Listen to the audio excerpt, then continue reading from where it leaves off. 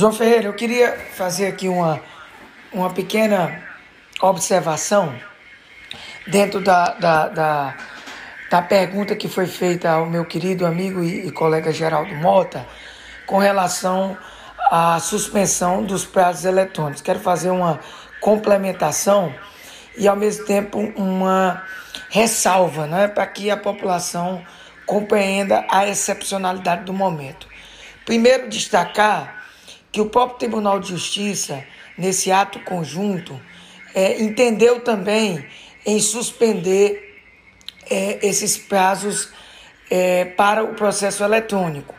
E isso gerou no primeiro momento, e logo após o CNJ trouxe para o Brasil inteiro, uma ideia de que a justiça ia parar. São coisas diferentes, tá?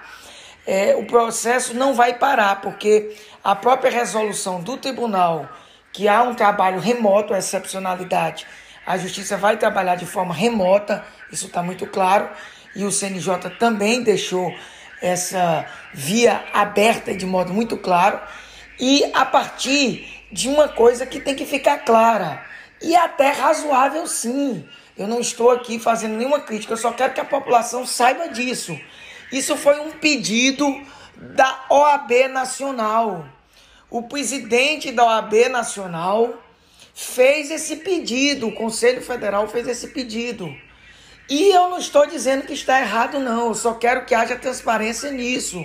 Por quê? Porque se tudo está parando no Brasil e a gente está preocupado com esse aspecto econômico, com esse outro aspecto da crise, nós temos que combater, evidentemente, essa pandemia, esse aspecto de saúde pública, e o país vai ter consequência com tudo isso.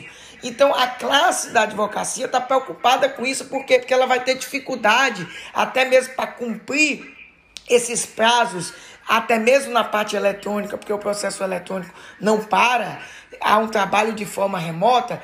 Como é que eles poderiam cumprir esses prazos se, por exemplo, as repartições estão fechadas, se o Brasil está parado a partir das outras repartições e, vamos dizer, de tudo que está em tese parado. Então, há um raciocínio correto nesse sentido. Para depois não ficar reclamando, porque tudo sobra, com todo respeito, e eu não quero, evidentemente, tensionar nesse momento de crise, mas tudo acaba sobrando para o judiciário e muitas vezes para o magistrado. E não é assim.